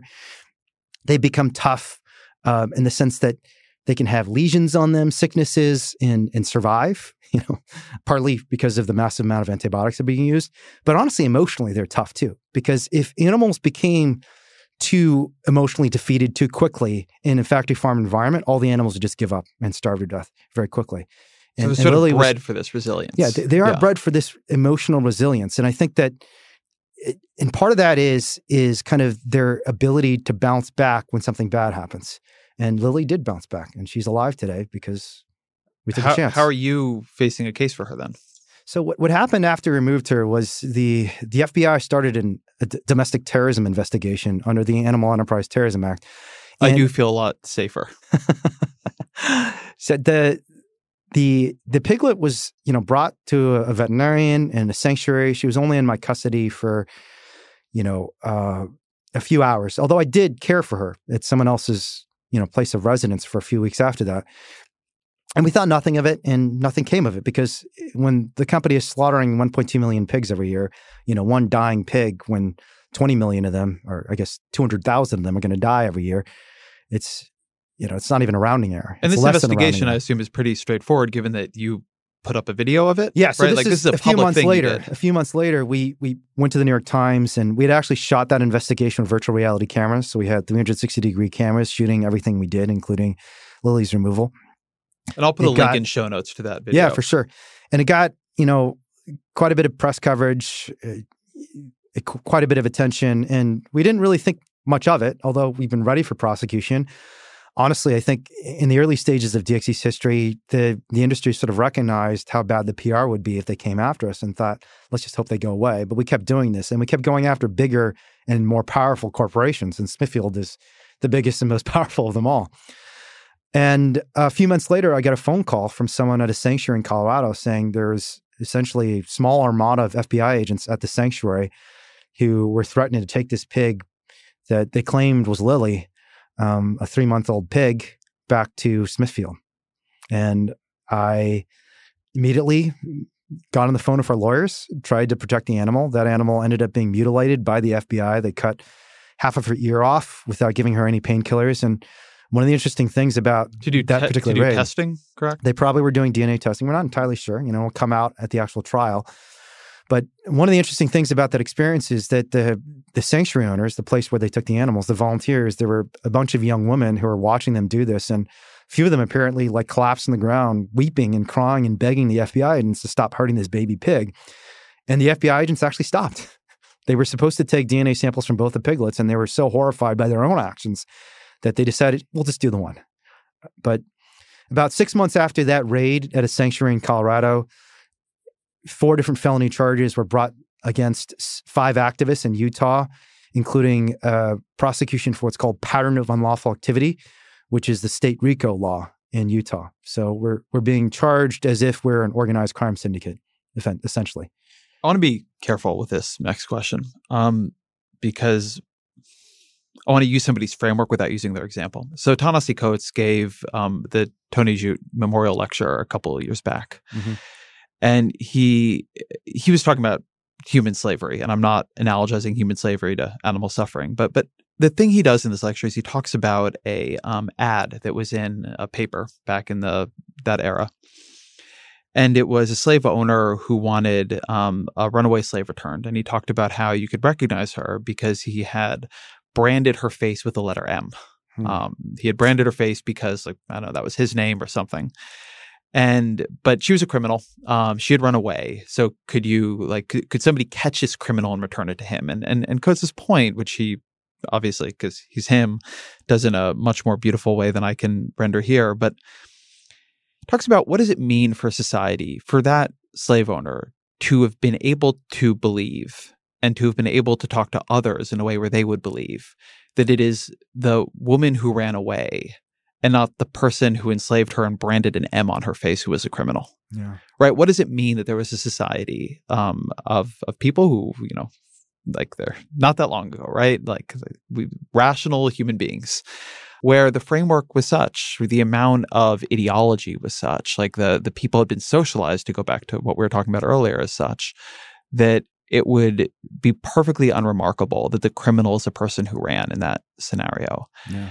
And it's a thing I think about with these issues here now, that what does it mean? And what does it look like to you when you're looking out at society that you're the criminal in this case? The people who try to rescue the pig, not the people who let it suffer in that way, not the people who are going to keep it in the gestational crate or kill it, or that there's a way in which what has become normalized is so gruesome. I'm not somebody who's unbelievably appalled by the idea that people kill animals for food, but the industrial way we raise them and make them suffer, that's far beyond what human history has an analog for most of our existence. We didn't have the technology, the antibiotics, et cetera, to do any of this. And so just what does society look like to you? What does it look like to you being on the other side of this and being the person who might go to jail for it while whoever runs Smithfield is incredibly fucking rich? Yeah. It's a head trip. I think for years, decades, frankly, I would often walk around, and this is even before I'd actually personally experienced a slaughterhouse, just having this belief system, having read Animal Liberation by Peter Singer and believing these things based on the things that I'd seen in China, based on the relationships I had with animals. I'd walk around sometimes feeling like a zombie, and just wondering how can our society be committing these atrocities against the most gentle, vulnerable beings you could possibly imagine. Just defenseless creatures who've done nothing to us. Not that it would be okay to do any of these things if they had done something to us, but it does make it particularly galling that they've been bred to be so gentle. A domestic farm pig is a 600-pound animal that acts like a little puppy, they're because we've bred all the aggression out of them. This is what I was saying about their emotional resilience. They don't act of aggression because that would be dangerous for us to allow them to be aggressive. So we've done this weird matrix sort of thing where we've deluded ourselves and them into thinking that it's totally fine what's going to happen to them. It's hard too, because if not for the fact that I was a complete failed academic, I don't think I would have been willing to take these risks. Because when I go back for school reunions or when I talk to old professors, one of my other mentors is a a very distinguished professor at Stanford who heads the School of Economic and Policy Research at Stanford. His name's Mark Duggan. And, he's like the head of Obama's Council of Economic Advisors. And I'm going, hey. And he said, like, oh, here you're in the Bay Area, let's hang out. I'm like, oh, yeah, I'm facing felonies. It's embarrassing and shameful. And my family does not support this work as much as I'd like them to. I mean, it's been a long journey for them. So at least they understand why I'm doing it. And ethically, they think it's the right thing to do. But they also think, I'm an extremist. Yeah. Why are you doing these ridiculous, crazy things? And the thing that I always come back to is, well, two things. One is, if I could bring people to that place where that baby pig is having her head crushed against the concrete, or that dog in China when I was 8 years old, frankly, even if I didn't see her getting killed, was just in a cage crying. And there's something incredibly powerful about an animal looking you specifically in the eye and crying for help. Same is true of human beings, right? And especially a vulnerable human being, like a child. Like you've got a 9-year-old or 9-month-old now, but I've got 2 nieces. And when one of my nieces is hurt and says, I'm hurt, and looks at you, there's something deeply human about your desire to go towards that and try and help. And whenever I talk to people about these things, and we actually get into the actual facts of these scenarios that I dealt with like a baby pig who has a crushed leg and is starving to death and is looking at me, and I can see in her eyes that she's desperate for someone to help her, there's no one who thinks the wrong thing to do is to take her out, And so that helps me a lot, that when you actually dive into the specifics and set aside all the social norms we have, all the expectations we have about who animals are or what's appropriate to do for animals, and just ask, what would you do? What would you think the right thing to do is if you saw an animal who's suffering? Universally, I say, yeah, I think we should try and help. And so that helps me a lot get out of this zombie mode, because I realize that a lot of what is causing this widespread disconnect to the suffering of animals and the social disapproval of activists like me is the fact that our institutions, social cognition, have led people to think fairly common sense, intuitive things that most ordinary people would think are the common sense, morally intuitive thing to do are in fact not the right thing to do. And so what we have to do is just reverse that institution and that social norm. One of the things you've come back to a couple of times in our conversation is, one, the feeling of being alone, of being afraid, and in a vivid way of being in a locker. You're facing jail time. Yeah. Have you thought about what jail would be like for you? Have you thought about how you'll approach that? I have, and it's not the most pleasant thing. I mean, when I was with my family this weekend, for example, my dad didn't even actually know I had trial scheduled for December 9th. And I told him, Dad, I might be going to trial. And he was shaken by it. And I was shaken by his reaction, because I realized, I haven't really processed this enough. And I'm going to be disconnected from the people I care about, the animals I love. I've got a 12-year-old dog who's probably going to pass away in the next year. She's got a lot of health issues. We just had surgery to remove a tumor from her body, and she's had 2 surgeries now. Is she the dog from China? No, she's a dog I rescued from a dog fighter. Mm-hmm.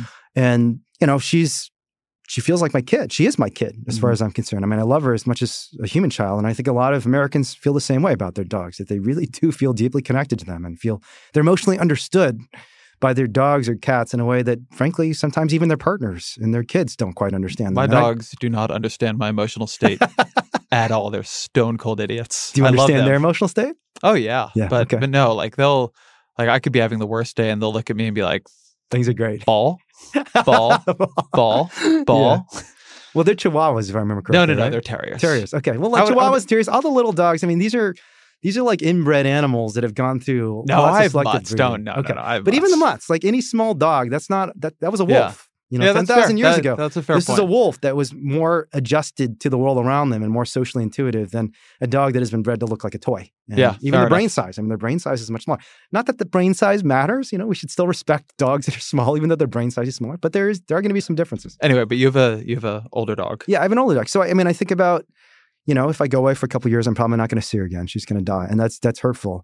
But the thing that makes me comfortable with it is the fact that I know it has a purpose. And I know not just because of the intellectual weight of these arguments, which I think are compelling arguments, like Erica Chenoweth's work on civil resistance and sacrifice, but also because I just personally feel like it's worth it. At some level, you just have to believe that what you're doing is important and meaningful enough that even if it hurts a lot, it's worth it because you feel even worse about what's happened to the animals and even feel even better about the possible benefits. You look at the history, and I was a social scientist, but then I became a lawyer. You look at the history of social movements. Another thing that these social movements did very well, eventually, not in the early stages, was eventually change formal institutions. And Betsy Paluk, a psychologist at Princeton who won a MacArthur grant, has pointed this out, that with the gay rights movement, for example, social norms are really crucial. But at the end of the day, until we got these really key legal cases, there was not a feeling among the populace at large that I could come out in support of gay rights because it didn't seem like it had institutional support. But the first time, and certainly by the time I got up to the Supreme Court, but the first states that started passing in the first courts in Hawaii, California, and so on, that started putting on like a mainstream gloss to this once very radical idea, that gave everyone who in their intuitions felt like, yeah, why do we mistreat gay people?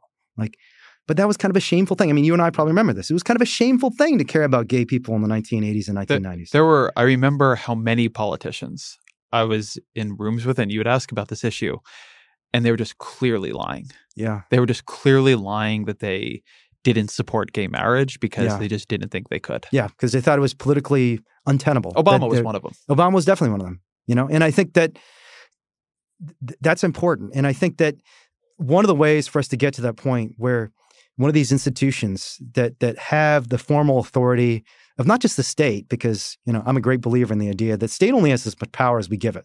It's the people who give the state power and the people who give law power. But there's something about these formal institutions that we've all put our trust into, our court system, our legislature, that getting some of these formal institutions to say, yes, you have the right to rescue animals in distress, and the folks who are abusing the animals are the ones who are committing crimes, that I hope will set off a cascade of people who feel, well, if the court is saying that, if a judge is saying that, why can't I say that too? And I think that's what happened in a lot of these iconic court cases in history, whether it's Brown versus the Board of Education, there's some of the early suffrage cases and so on. I think it's a good place to come to an end. So let me ask you what's always a final question here, which is, what are 3 books that have influenced you that you wish other people would read? Yeah, I thought about this question a lot, and I'm going to go in a different direction than you'd probably expect and not say anything about animals, because I've talked a lot about animals.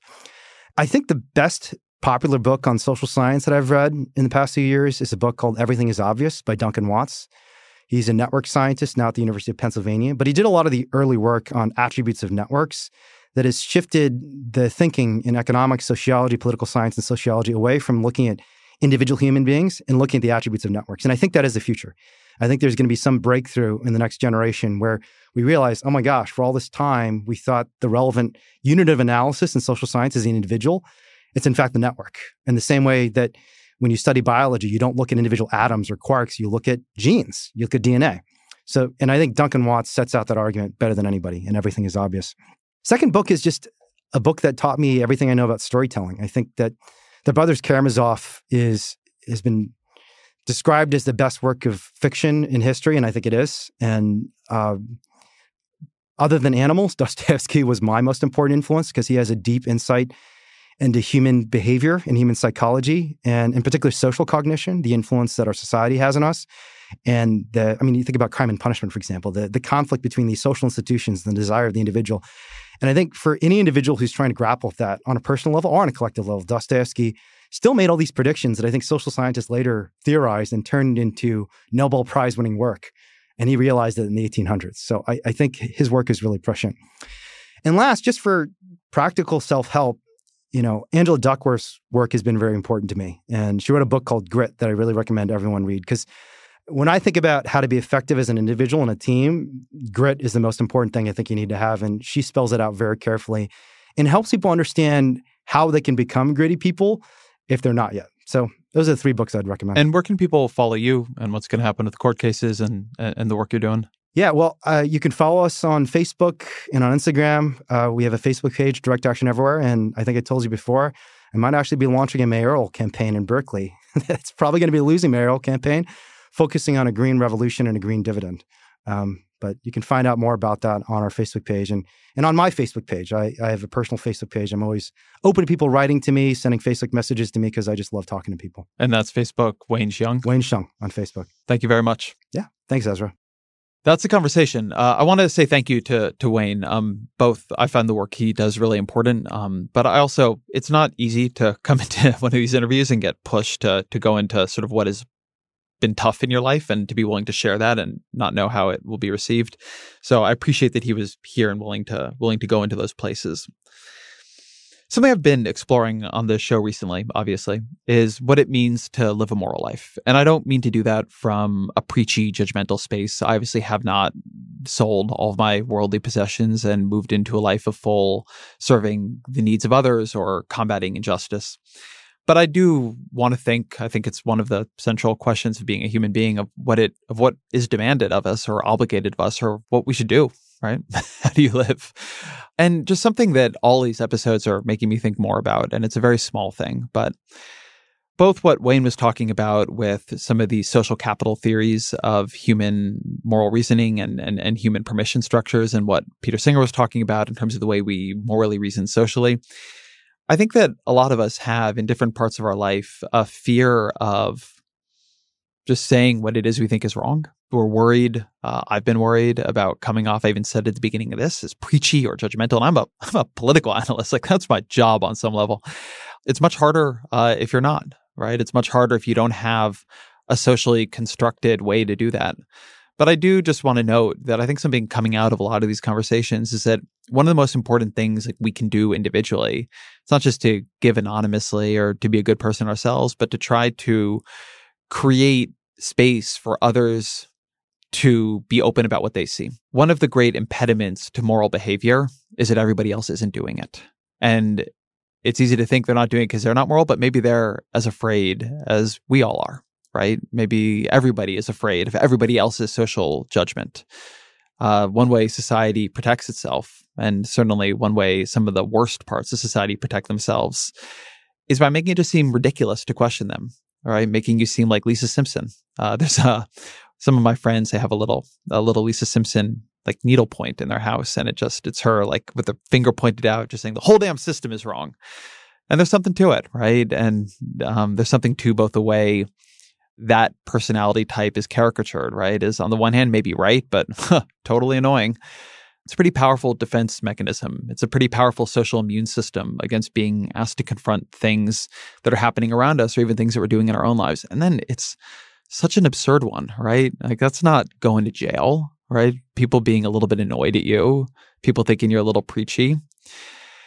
It's only to say that more people around all of us probably struggle with these issues than we know. And while there can be some discomfort in trying to change them, one of the things that I think is a little bit underplayed, particularly in political rhetoric, where we're so focused on collective action and policy change, that we forget for those things to happen, people have to feel comfortable speaking out individually.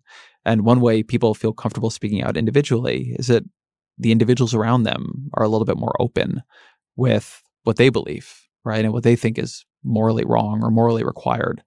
That isn't to say anything actually in particular about any issue, right? Animal rights may not be your issue. You may disagree with all these episodes I do.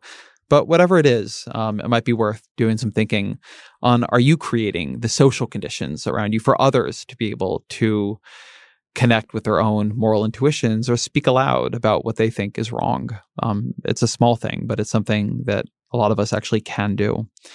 As always, my email is EzraKleinShow@Vox.com. Again, EzraKleinShow@Vox.com. If you've got reflections or you've got people you'd like to see on the show, either who are living their lives in a way that casts light on some of these questions about what it means to live a good life, or they think about it in an interesting way, definitely let us know. We're always thinking about and open to guest requests. So again, that is EzraKleinShow@Vox.com. Thank you today to Jeremy Delmas for engineering, to Roger Karma for researching, to Jeffrey Geld for producing. The Ezra Klein Show is a Vox Media podcast production.